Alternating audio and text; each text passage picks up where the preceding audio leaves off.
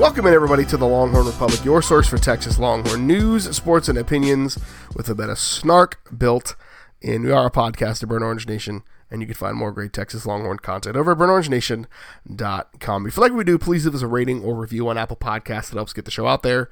Share this with your friends wherever you found it, whether it was Apple Podcasts, Google Podcasts, Stitcher, TuneIn, Spotify, anywhere where you find fine podcast content. You can find Kyle and myself. Connect with us on social media at Longhorn Pod. Shoot us an email, longhornrepublicpod@gmail.com. You can follow us on Instagram and Facebook, the Longhorn Republic. We'd love to have you as part of our community there as well. My name is Gerald Goodridge. I'm your host this week, like I am every week. And I'm joined by a man who would take his impermissible recruiting benefits in a Whataburger bag. Kyle Carpenter. Kyle, how are you? Like a good Texan. Gerald knows this about me. Obviously, we're referencing the bagmen of the Southeastern Conference using McDonald's bags. And I say this as a former employee of the Golden Arches Corporation, my first job ever when I was 15, before they would hire anywhere, 16-year-olds. I saved up money to buy my first car. I went to work flipping burgers at McDonald's. It taught me a lot of life lessons, honestly. It's tough. It's not an easy job. I respect our McDonald's employees. What I don't respect are these SEC coaches who bend the rules. Now, a place like Texas would never do anything like that. If we were, though, you're darn right that we would use something classy like a yellow and white beautifully striped Whataburger bag. I mean, come on, you could skim 10K right off the top just for the beautiful delivery mechanism, Gerald. I think you're spot on. Here's the missing one for if you're really going to go in a fast food bag at Tech. You go Taco Cabana because you can wrap up a wad of cash like a soft taco. I'm just saying, this is free game for all of the bagmen out there. If you're gonna go fast food in the University of Texas, go Taco Cabana, wrap up that cash like a soft taco. You're good to go. Even maybe throw in some chips and queso. I was gonna say nobody's gonna be mad about a roll of tortillas and a roll of 20s. It's a great way. I was gonna say people will be mad when they open the bag and only find cash though, without the delicious tortillas of Taco Cabana. Again, Gerald and I are both from San Antonio. We represent what we know, in Taco Cabana, for all of you listeners across the country and the rest of the state, is by far the best fast food Mexican chain in the country, certainly, but at least in the great state of Texas. So, you're making me salivate just thinking about it. I may have to get some of those tortillas and dip it in said queso. But, Gerald, we're not here to talk about bagmen deliveries for this entire podcast, are we? No, we're not. We are here to talk about a new coaching staff. Texas introduced officially its new coaching staff -1, and then we had a weird scare overnight on a coach, and then we got a real coach. So we're going to talk about the coaching staff, and then double dipping, because that's what we do. Mike Roach is going to be on here for our second segment to talk the instant impact, really, that this recruiting, this coaching staff has had, and kind of what we should expect moving forward. We'll close the show out, obviously, with some Down the 40 to give you all of the other things that you want to know about from the 40 acres, and we'll close the show out with some Bang the Drum. So there had been rumors, there had been wars and rumors of wars. We finally got a confirmation from the university on Friday. The almost entire coaching staff was announced. Offensive coordinator Kyle Flood / offensive line coach Jeff Banks, who got... It took me a while to figure out why Jeff Banks was first on the press release. It's because they went alphabetically. So, associate head coach, special teams coordinator, and tight ends coach Jeff Banks, wide receivers coach Andre Coleman, a holdover from the Herman staff. Stan Drayton got a new title, offensive run game coordinator and running backs coach, who's another holdover. AJ Milwee is coming in to coach quarterbacks. He is the guy who was kind of Sark's assistant at Alabama, so he comes in to help coach the quarterbacks. Really, Sark will probably coach the quarterbacks, but he's also got some other offensive coordinator and head coaching duties he's going to be responsible for. On the defensive side of the ball, honestly, maybe the biggest coup of the entire coaching staff, former Washington defensive coordinator Pete Kwiatkowski, who is going to be coaching the outside linebackers as well as coordinating the defense. We didn't get this announcement on Friday, so we'll come back to it. But defensive line coach Bo Davis, passing game coordinator and secondary coach Terry Joseph, And then safeties coach Blake Gideon rounds out the on-the-field coaching staff. Torrey Becton coming in as the director of football performance. So Sark announced that on Friday via press release. And then late night, we got some rumblings of a name that Texas fans hold in mixed regard is being tied to the other coaching position. We still needed an inside linebackers coach. Was it going to be Tosh Lupoi? Was it going to be somebody else? Well, for the scariest 12 hours of Texas Twitter's life, it looked like Mike Stoops might be coming to coach a position he hadn't coached in 3 decades.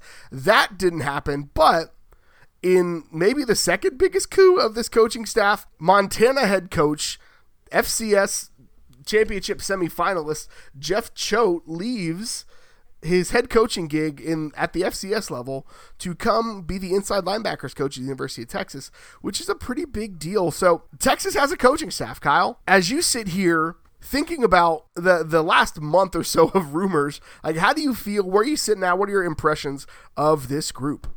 Let me just say, I'll start at the end and work my way back up there, that I am so happy that Texas didn't stoop that low. I mean, the clearly third best of the Stoops, right? Like, you know, the other Stoops brothers at least had successful head coaching stints.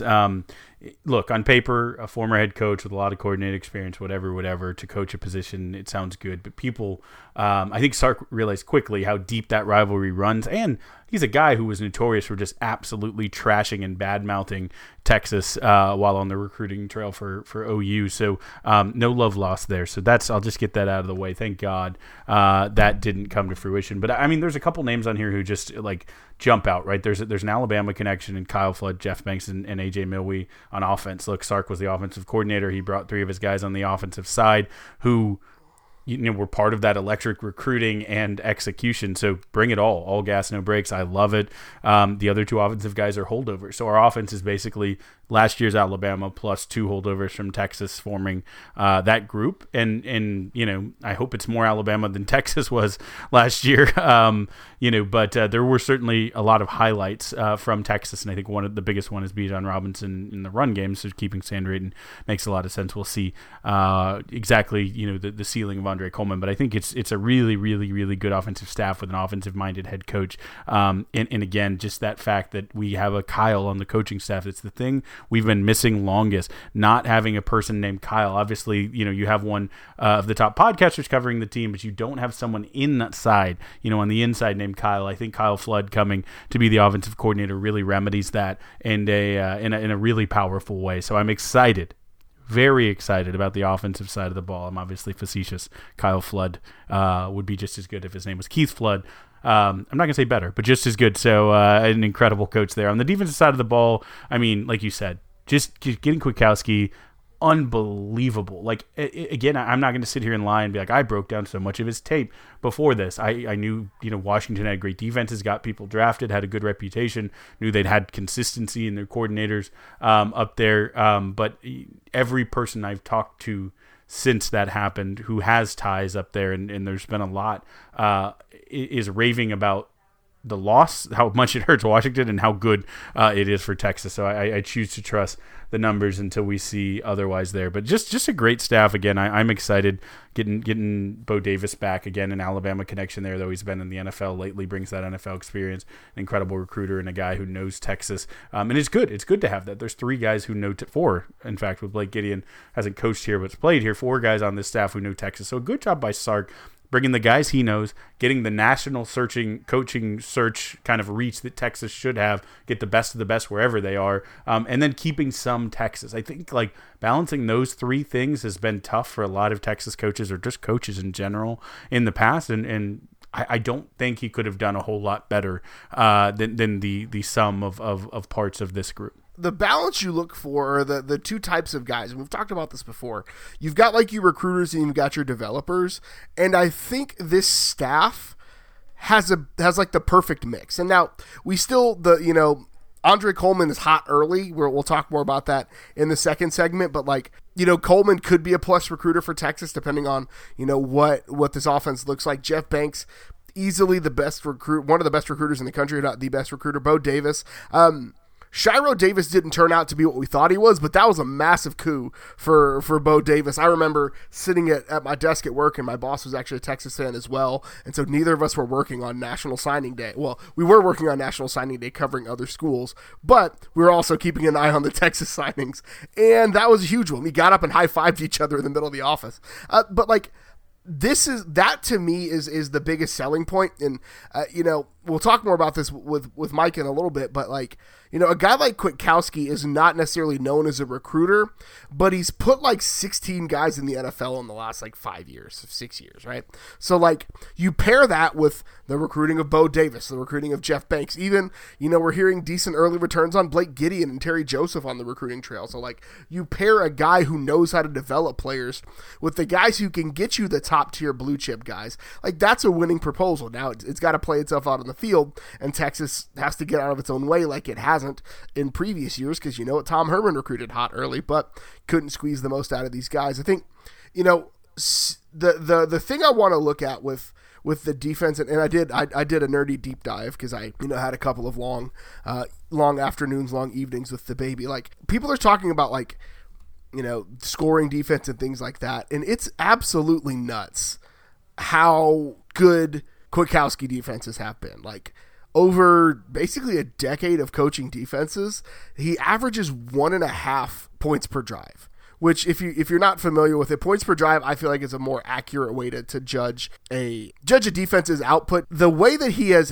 managed to orchestrate a defense that kind of chokes defenses and allows offenses to crockpot them, because that's what you saw a lot at Washington, is that the defense would just kind of boa constrict you all day while the offense just chipped away. And that's something to look out for, is the speed of play that he's played against. He only faced, on average, like 70 plays a game, where Sark is going to run somewhere in the range of 70 plays per game. So, like, you've got to make sure that the defenses on the field don't get gassed, and that's a thing that we'll talk about later. But on the surface, when you look at these statistics, like, it's a slam dunk for Texas. I'm very excited. I think we could do a deep dive podcast on any one of these new guys and their history that they're bringing with them. I mean, just one thing to think, you mentioned Shiro Davis as well, and Terry Joseph, is if we have all these guys, and again, Texas-focused Texas guys and guys who recruited Texas for other schools,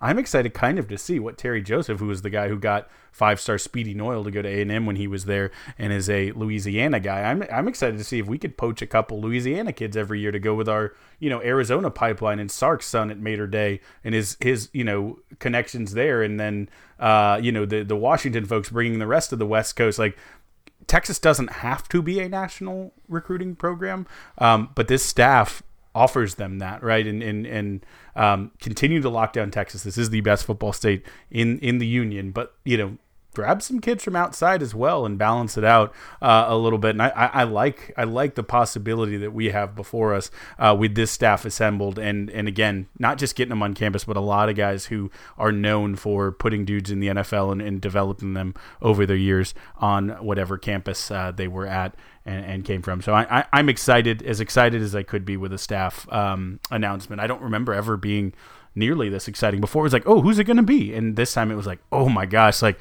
what biography am I going to dive deep into? What tomes shall I read about what this guy has done in the past? Kyle Flood's offensive line, schematics and his specific systems, or just you could take any one of these guys, minus Gideon, who's young, but I see hope there, and read a lot and have a lot to like.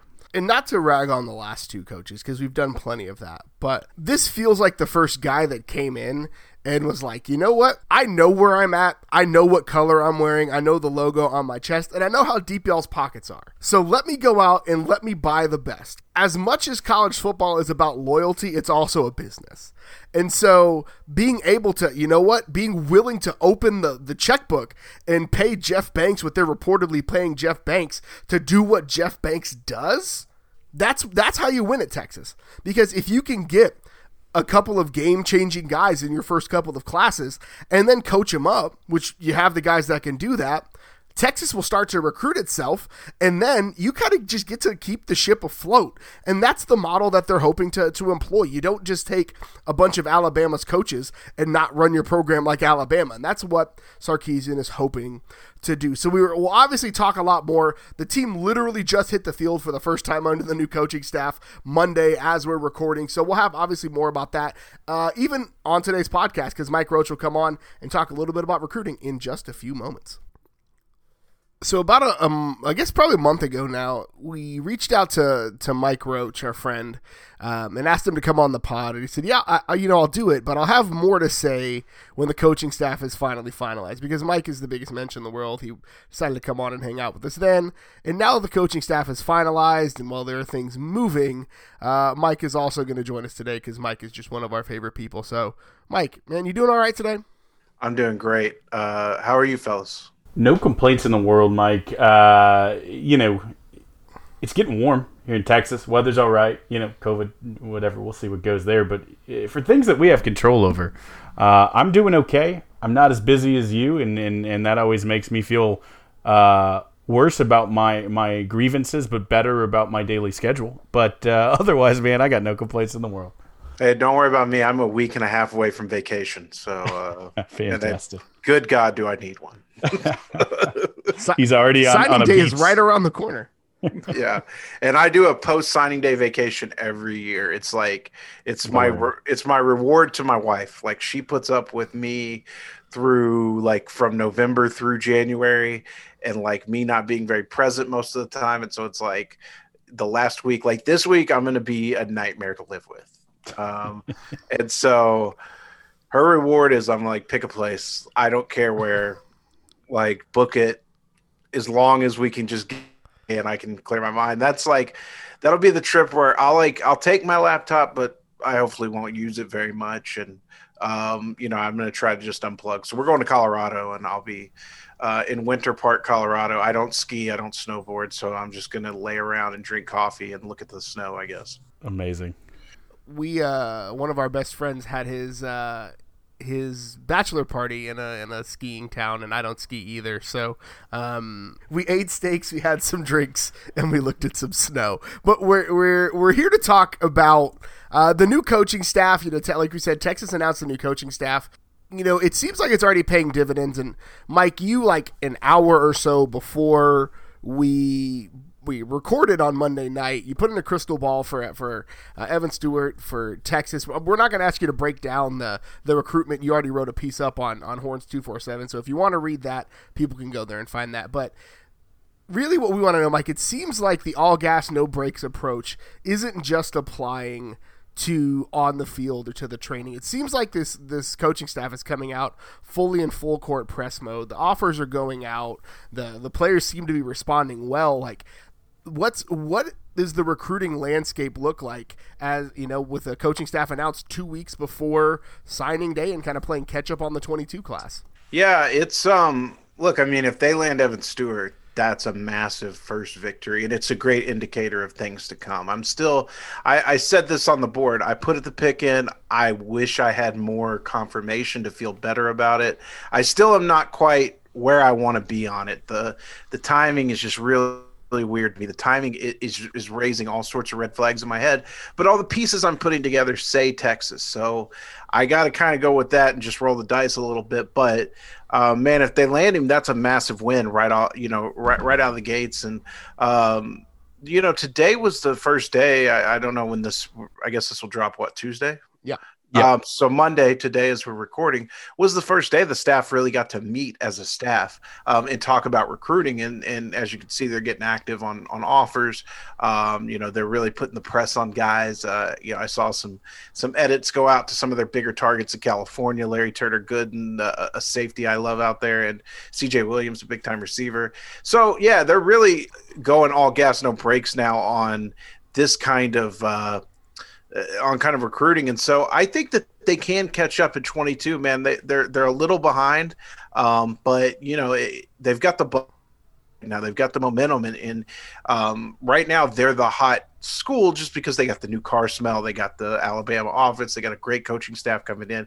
Everybody's talking good about Texas again. And so I think right to try to use that influence, push for some and see what you can get out of the deal. Yeah, I mean it's there is a definite momentum, like you said, the new car smell. There's something going on. I mean, it doesn't hurt that the staff that came out officially is just loaded with recruiters. There's obviously Jeff Banks on the offensive side, in addition to who's still there, AJ Milwee as well coming over. But on the defensive side, a guy who comes back to Texas, Bo Davis. I'm excited, maybe most of all, to have Bo back, and just after his great recruiting, we'll say it that way, from Alabama.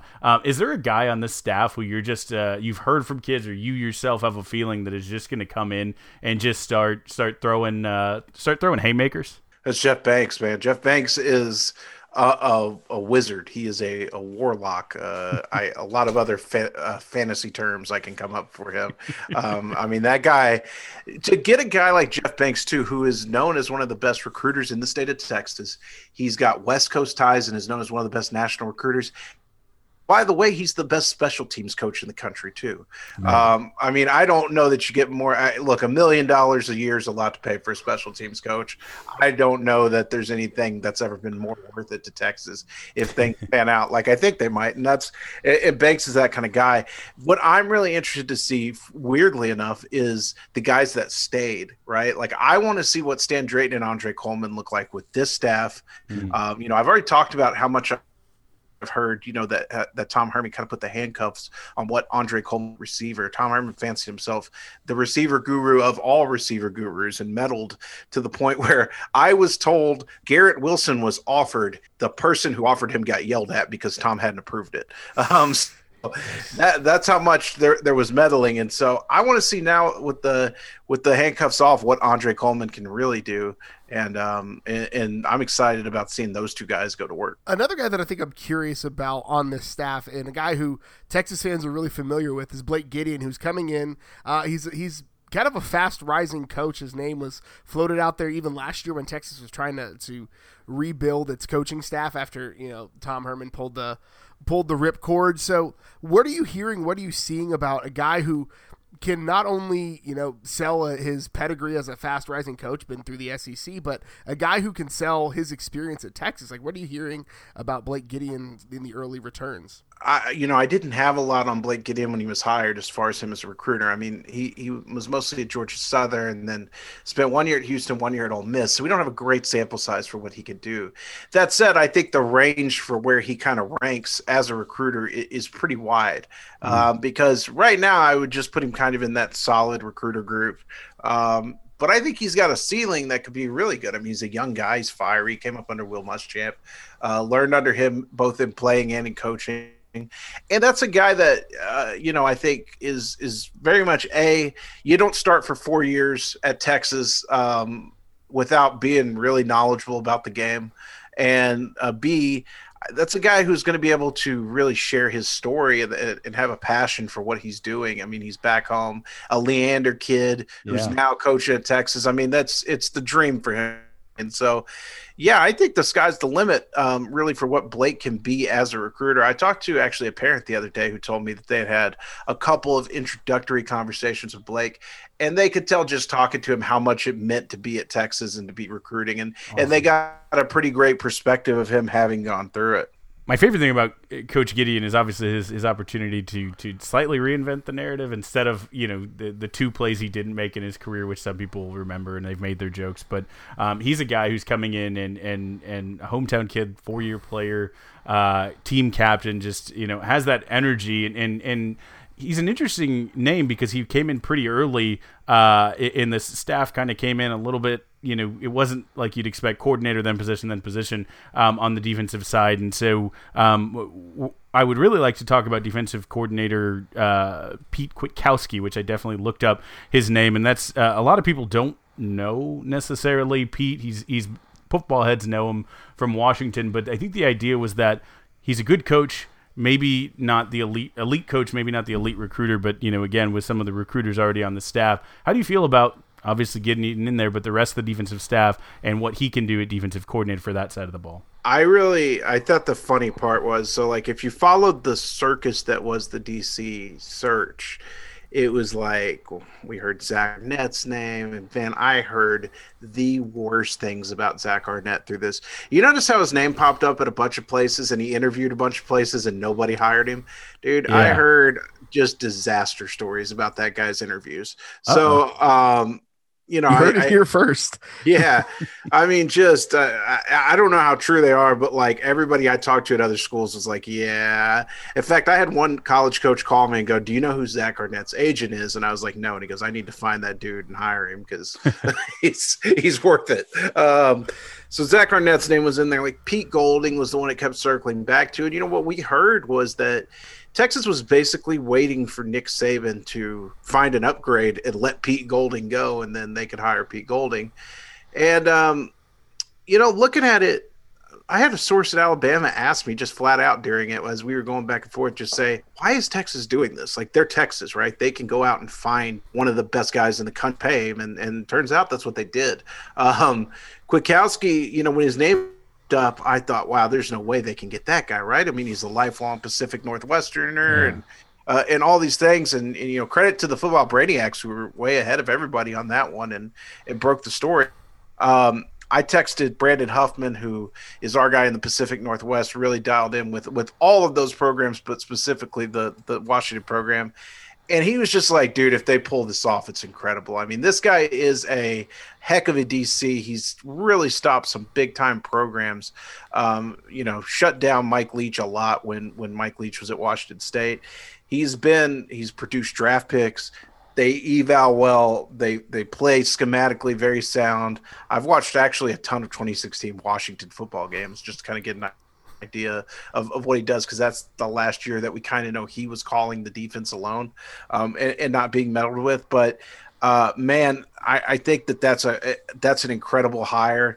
And I'll tell you this, from what I've heard from our guys up there, no, he's not Jeff Banks, he's not Bo Davis, but I don't think he's a bad recruiter. I don't think he's even an average recruiter. From what I've heard, he is a kind of like an above average guy. Like, he's going to go get you some guys. I don't think he's going to be asked to do a ton. That's why you surround him with recruiters. Yeah. You let him do his thing. But I've been told that, you know, he certainly is not outgunned in a recruitment. You kind of answered the question in there. He doesn't need to be Jeff Banks or Bo Davis because, well, Texas went ahead and hired those two guys too. So I want to ask a question about the other side of the ball and the coordinator over there. You know, we have not been shy with our criticisms of the offensive line and kind of the offensive line recruiting in the last couple of years. And when Kyle Flood's name floated out there, I actually said this in the Burnt Orange Nation Slack channel. I was like laying in bed, unable to sleep, thinking of like what my dream hire would be for the Texas offensive line. And Kyle Flood was like,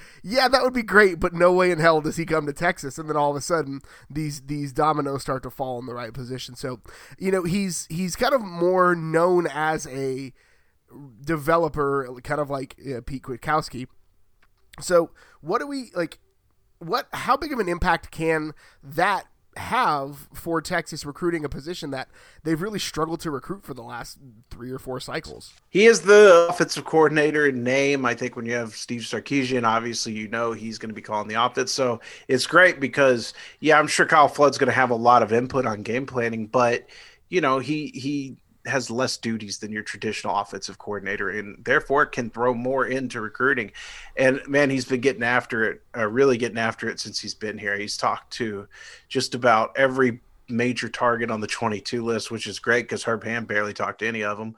And then, you know, I think he's got him really in a sneaky good position now with Austin Uke, who was really kind of fading Texas in the last month. I wrote some stuff on Uke today, talked to him over the weekend, and I think this next week and a half is going to be really, really, we're going to see what Kyle Flood's made of right off the bat, because, I mean, if he comes in here and kind of flips the script on Uke, who had Texas in his top group, but kind of only because they were close to home, if he could come in and land him, I think that, again, like Evan Stewart, that says a lot about you guys you have. And so, yeah, I mean, I think he's a really good developer. You know, obviously he recruited the Brockermeyers to Alabama. I talked to Blake Brockermeyer a lot. So I've got a lot of great insight on Kyle Flood as he was recruiting them. And Blake is a big fan of his. He was like, it wasn't the reason we picked Alabama, but it was a reason for sure. Alabama kind of recruits itself, but we did love what Coach Flood teaches and how he develops, and he's a great guy as well. So I've heard nothing but just phenomenal reviews on the guy. And on the Uke recruitment, shout out to Sharon Wood and all the staff at the School of Engineering for trying to assist on that one. Yeah, actually, I believe tonight. I need to double check with him. Tonight, as we're recording, he's supposed to be having a Zoom call with the engineering department. When Texas leverages its assets, I mean, Alabama's an amazing football program, but when Texas leverages its true advantage of being in the coolest city and having one of the best universities in the country and has a good football team, like that version of peak Texas of Mac Brown, I just have to offer juniors and I'm done. Texas recruits itself. Like how do you beat it, man?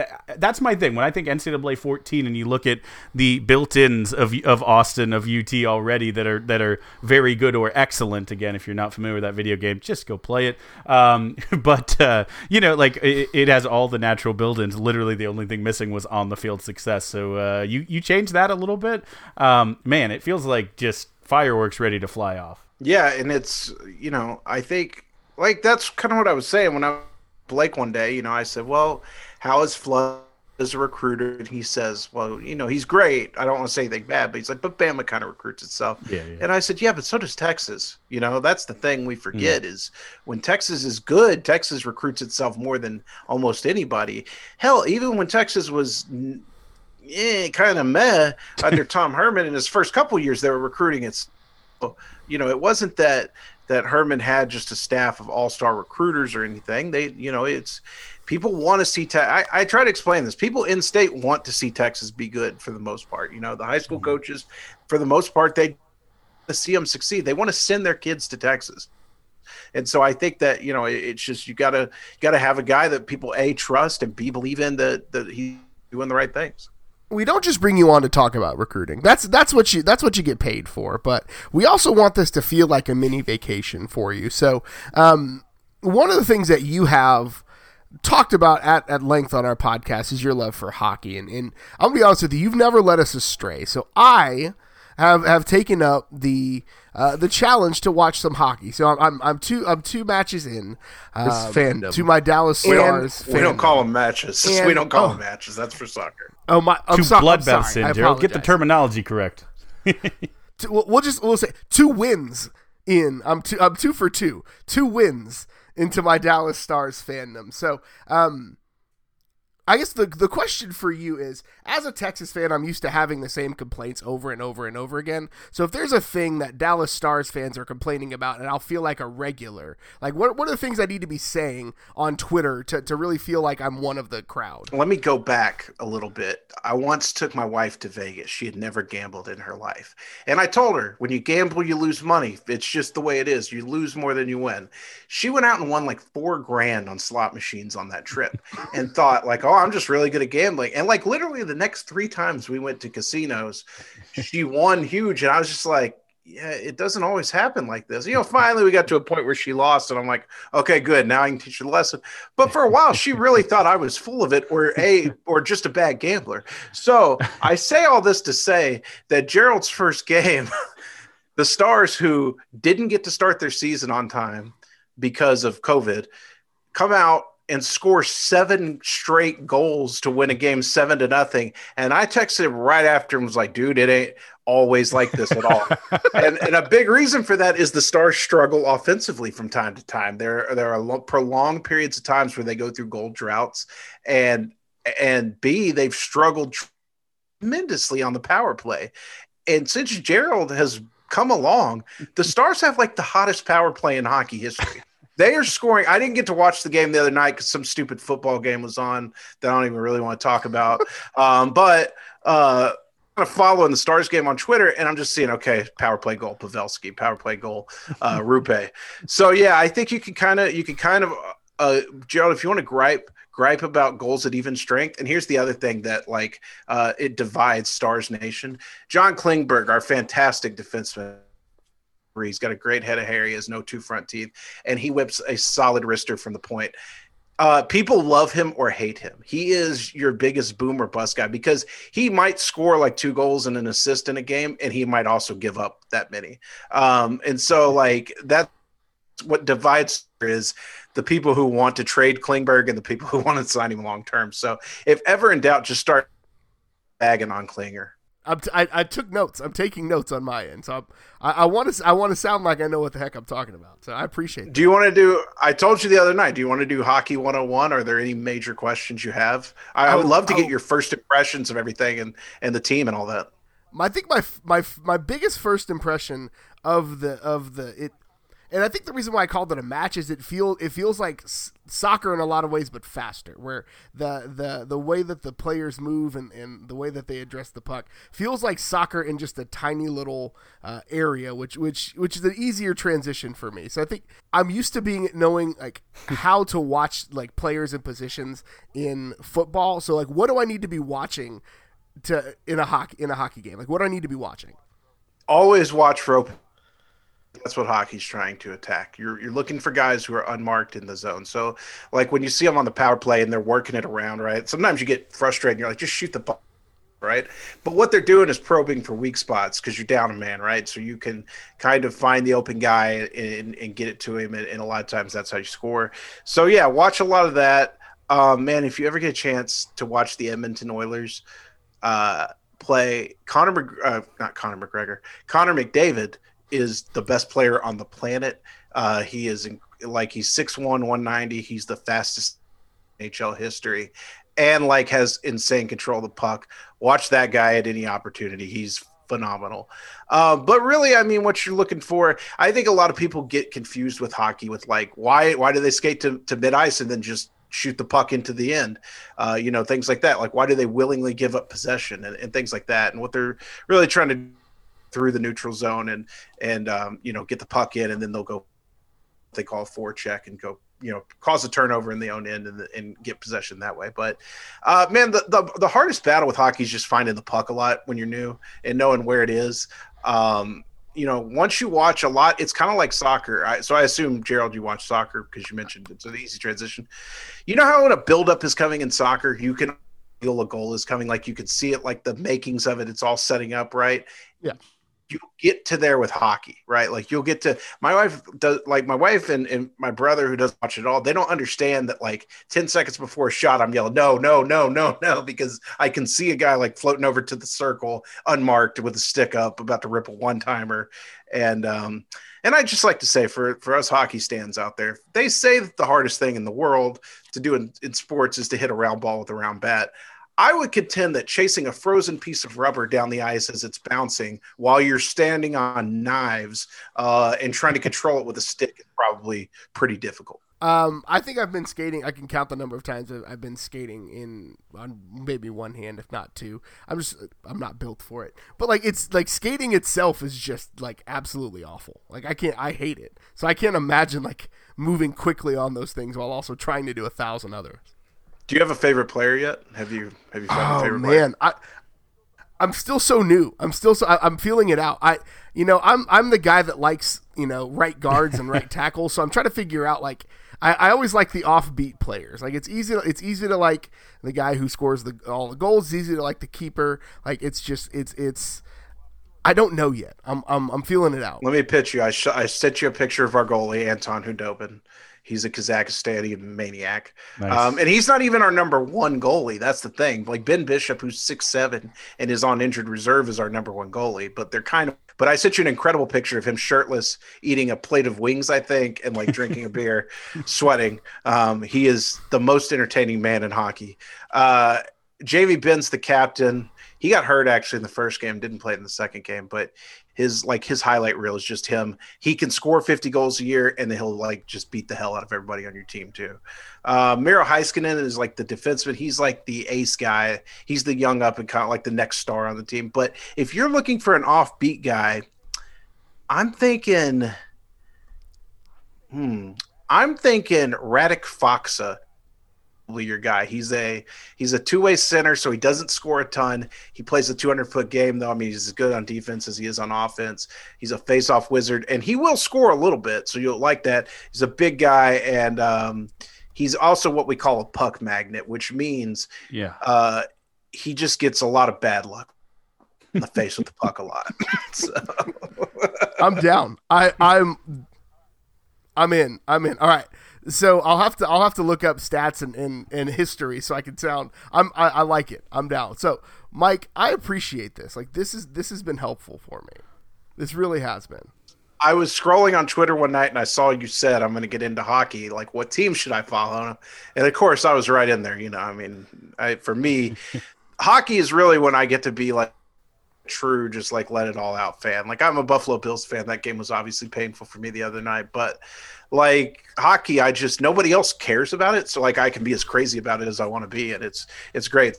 I wanted to recruit you to come join the Stars Nation. And you said Stars Twitter's been pretty welcoming to you so far. Very, very. I mean, I tweeted out like a couple of minutes into my first game, like, what are some things I can yell at my TV? And I got like 9 responses. It was so welcoming. I felt like it was just being among friends. Yeah, that's kind of how hockey is. You deal with hockey it walks a very thin line between people who are very inclusive and want others in the game and very hardcore and like you don't know anything about real hockey. Those guys are the worst. Soccer has that fandom too, like right, like the ones that want to keep it real hipstery and like in kind of non-mainstream. So hockey has an element of that as well. The baseball purists too, who like argue about anything fun that happens in baseball. That's not how it's supposed to be played. I feel like that is the element as well. Yeah, except the hockey version of that is the guy who argues that the game was way better when you could literally just hit somebody with a stick in the face and they wouldn't call it.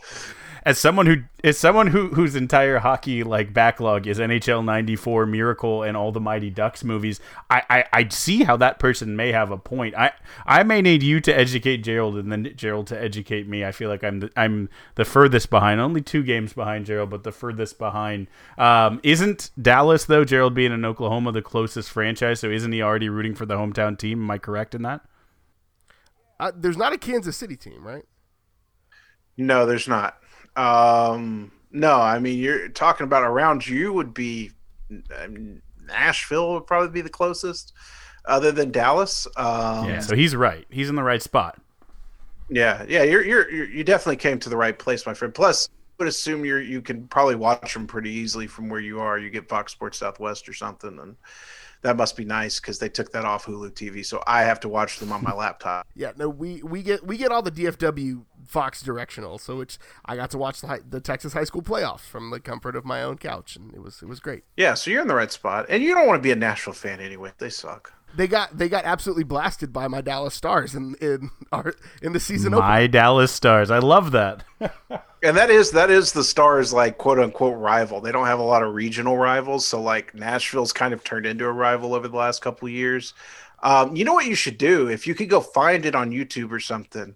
Go back and watch last year's Winter Classic that happened at the Cotton Bowl, the outdoor game between Dallas and Nashville. It was an awesome experience and my favorite game of the year because I always play it, outdoor at a giant football stadium and they wear the throwback uniforms. And so, yeah, go find that. I'm sure we've talked so much hockey like I've ruined your podcast, but I don't care. I'll keep going. So it's up to you.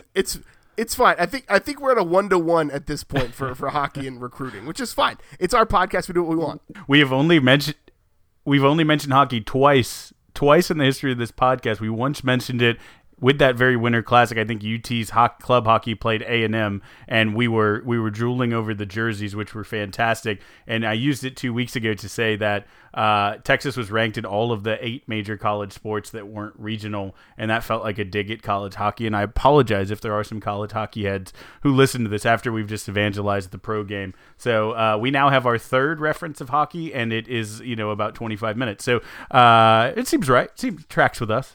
I will say this: college hockey is very cool up north in the Hockey East Conference. Like your BU, your Boston College, your Northeastern, Vermont, Maine. Even like Notre Dame's got a great squad. Michigan's got a cool squad because they bring the winged helmets to hockey and everything, and the uniforms are awesome. And so, if you can watch a little bit of the Frozen Four when that happens, check that out. But yeah, the hockey down here is very much club hockey, not NCAA school sanctioned hockey. Actually, you know who has like a growing program that's exploding. Arizona State has like an incredible, like the Coyotes being in Phoenix have like grown hockey. So you may have heard of Austin Matthews, who plays for the Toronto Maple Leafs. He's one of the best young players in the country. He's like the first guy that the NHL like westward expansion paid off for, because he grew up in Arizona and like just saw hockey when the Coyotes came to Arizona and was like, oh, I think I'm going to play that. You know, like Seth Jones, Popeye Jones's kid, who plays for Columbus, like grew up in Colorado and was like, oh, I'd rather play hockey than basketball. So it's cool. The westward expansion is happening. So that's enough. I'll get off the hockey spiel for now. I'm not watching anything new, just in case you guys were wondering, other than it's been a couple weeks. I'm still on the challenge, about to finish up the second to last season. So I'll let you guys know when I'm on to something new. That sounds good, man. I honestly haven't watched much either. We're going to talk about that in our own segment, so it's we'll be right there with you. But I will tell you what, watching games might be the new thing. Is watching games with Mike, and maybe we'll have to find a way to live stream that or something, because this has been a joy for two people, and I won't put Gerald in that category. Maybe just one who doesn't know much about hockey, because Gerald obviously knows a lot already. But this has been a joy, man. I feel like I have learned. This has been Professor Roach out here teaching. If you guys can figure out how to do that technology, because I can't, and like I can watch the game, I'm down to run a hockey 101 class and just everybody log in and ask me, and we'll watch a game together at some point. I can get down on that.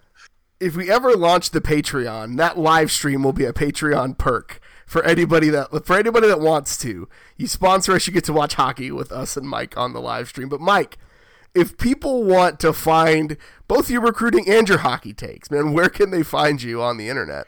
Mike Roach 247 on Twitter and Horns 24/7 on the message board. I've logged over 700 posts this month. My goal to get paid is 250, so we're well over. So we mentioned, and this is going to drag on even more. You mentioned last time that you were on that you were trying to set records. How's that going? I don't know like what the record is, because I don't ever usually once I've hit my goal, I just stop tracking. I'm good. Like never really tracked it, but I can't imagine. I think I've probably blown it away at this point. It's just one of those things where like I have to keep checking, because I'm like, my God, I've never posted on the message board this much in a month. So I mean, I don't know, what is 750 divided by 25 days? I mean, whatever that is. That seems like easy math for somebody who's probably good at math. Someone is shouting right now, one of our engineer listeners. Of course, it's 30. It's 30. If I'm averaging 30 posts a day, like it's pretty insane. So yeah. I can't wait to get to the end of this month and go on vacation, just to bring it back around to the beginning of the show.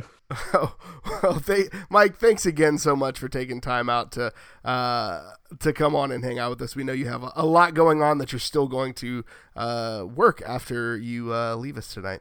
Yeah, and I haven't eaten dinner yet either, so I was like, as soon as I get done with this, I'm going to Taco Bell or Whataburger.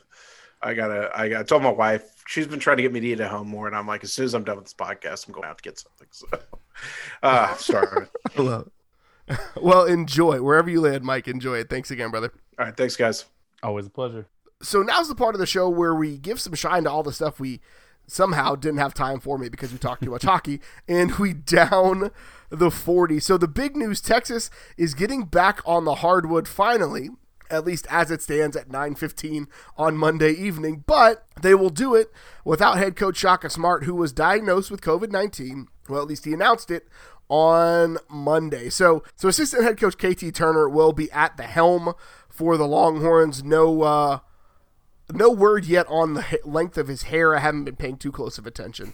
But this is obviously a tough loss for Texas, again, as they're trying to rebuild some momentum in this conference run. And remember we talked about in the beginning of the season how good the Big 12 was, and there was tiers of like really super duper elite. And then we said, and really don't sleep on that second tier of Oklahoma State and OU. They're probably both going to be top 25 teams now. And OU actually did recently make their way into the rankings at 24. So even though Texas has had, I think, 113 days since their last game to prepare for this one, don't sleep on this is a tough game for the Longhorns, especially without the head and hair coach of Shaka Smart being on the sidelines and in a really good defensive positions because he is probably the most aggressively defensive stanced coach in the NCAA this year. So that's a big loss. We'll see if Coach Kameka Hepa can make up for it.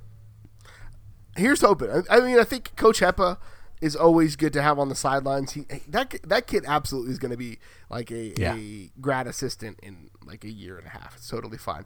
So women's basketball wins 2 last week after dropping 2 of their last 3. So trying to rebuild a little bit of a win streak. They absolutely demolished TCU at home, 71-54.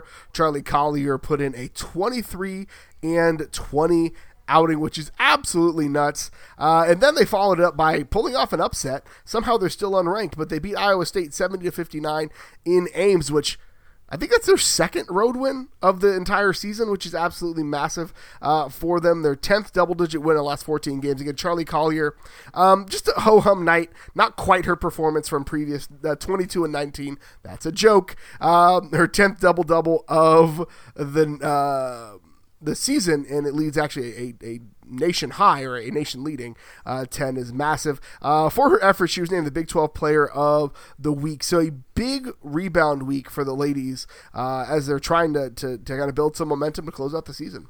Hopefully a intentional segue, but a really good one, Gerald. Definitely a big rebound week. Charlie Collier putting up 20 rebounds almost in consecutive games. Her 23-20 against TCU was the 6th in school history, the first in almost a decade. And then she went out 3 nights later and almost did it again. She came up 1 rebound shy with her, again, 22-19, 3 blocks ago with that. But she is she's locked in right now in getting those Player of the Year voters plenty to think about with her game. I mean, but let's talk about the other players. Joanne Allen Taylor, we asked at the beginning of the year who would be the clear number 2, and she looks to have asserted herself in these 2 games.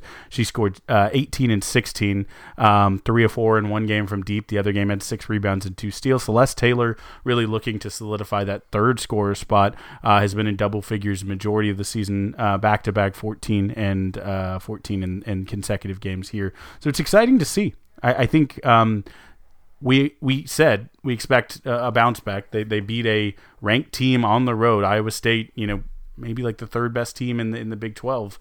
So it's a good win there. And I think what needed to happen in literal rebound for them as they head into a good stretch and always looming is Baylor on the horizon coming up in a couple weeks. So yeah, I think good rebound from them and taking on Oklahoma State on Wednesday. We'll see if they can keep the momentum going, get a win streak through some teams that they should be, in theory, the favorite against. Again, build the win streak up and just win the ones you need to. So, quickly, a quick update on some comings and goings on the football staff. We knew Herb Hand was out, but he was officially announced taking over the offensive line position at Charlotte University, which is University of Charlotte. Either way, it's fine. He's going to be the offensive coach there. Jalen Green, who was in the transfer portal, will be joining former coach Jason Washington at Mississippi State. A couple more guys in the transfer portal, Willie Tyler and Reese Moore, both on the offensive line. They seem to get a little passed up. We'll just go ahead and say it on the depth chart. So we're totally always in favor of guys trying to find ways to see the field and close out their career, and more luck to them. But some more positive news. Jacoby Jones, a guy who he tweeted almost a couple of times that he was coming back and then deleted it. Maybe he was waffling. Maybe it wasn't his turn to announce yet. But Jacoby Jones officially announced that he's returning for the season, a big piece for Pete Kwiatkowski and his staff to try to find a way to maximize his talents. 29 tackles, 2 sacks, and 2 fumble recoveries in 2020 for him. So I think he's a talented guy that could really be an asset for Texas.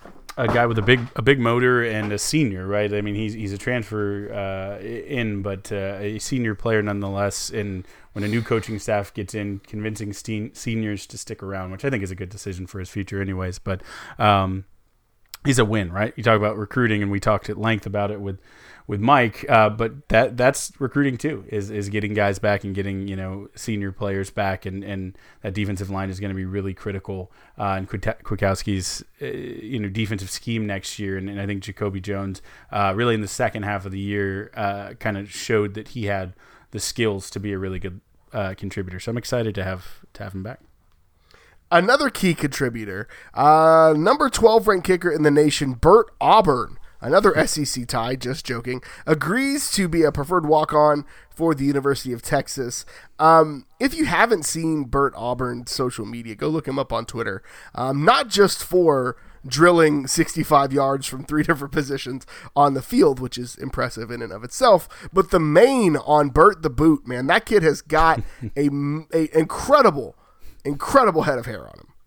Yeah, I mean, it is very important at Texas that your kickers have the right names, right? Dicker the Kicker, Big Dixon Energy. Like these nicknames for our special teams are very, very important. And I'm choosing to go, and we have plenty of time to solidify this, but with Bert Orange for him because, A, it's perfect, and B, Auburn, I think, is a shade of reddish-orange anyways. So it just feels apropos multi-times over, but I like Big Boot Bert. Is that what you want with Big Boot Bert? You got Bert the Boot is really what I'm settling on. Bert the Boot. It's kind of like, and you haven't experienced this yet, Kyle, but parents know this. Like the first couple of weeks of your kid's life, you're just kind of noodling on what the nickname is going to be, and you settle on it after a while. You find what fits, and so Big Leg Bert and Bert the Boot are the two that I'm really kicking around right now.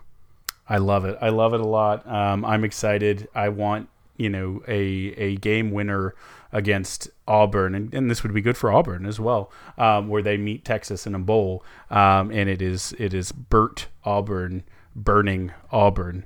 So I'm excited for the future there. Keep it going. We got special teams coordinators. We've talked about that. We got a lot of them, a lot of good special teams coaches on this new staff.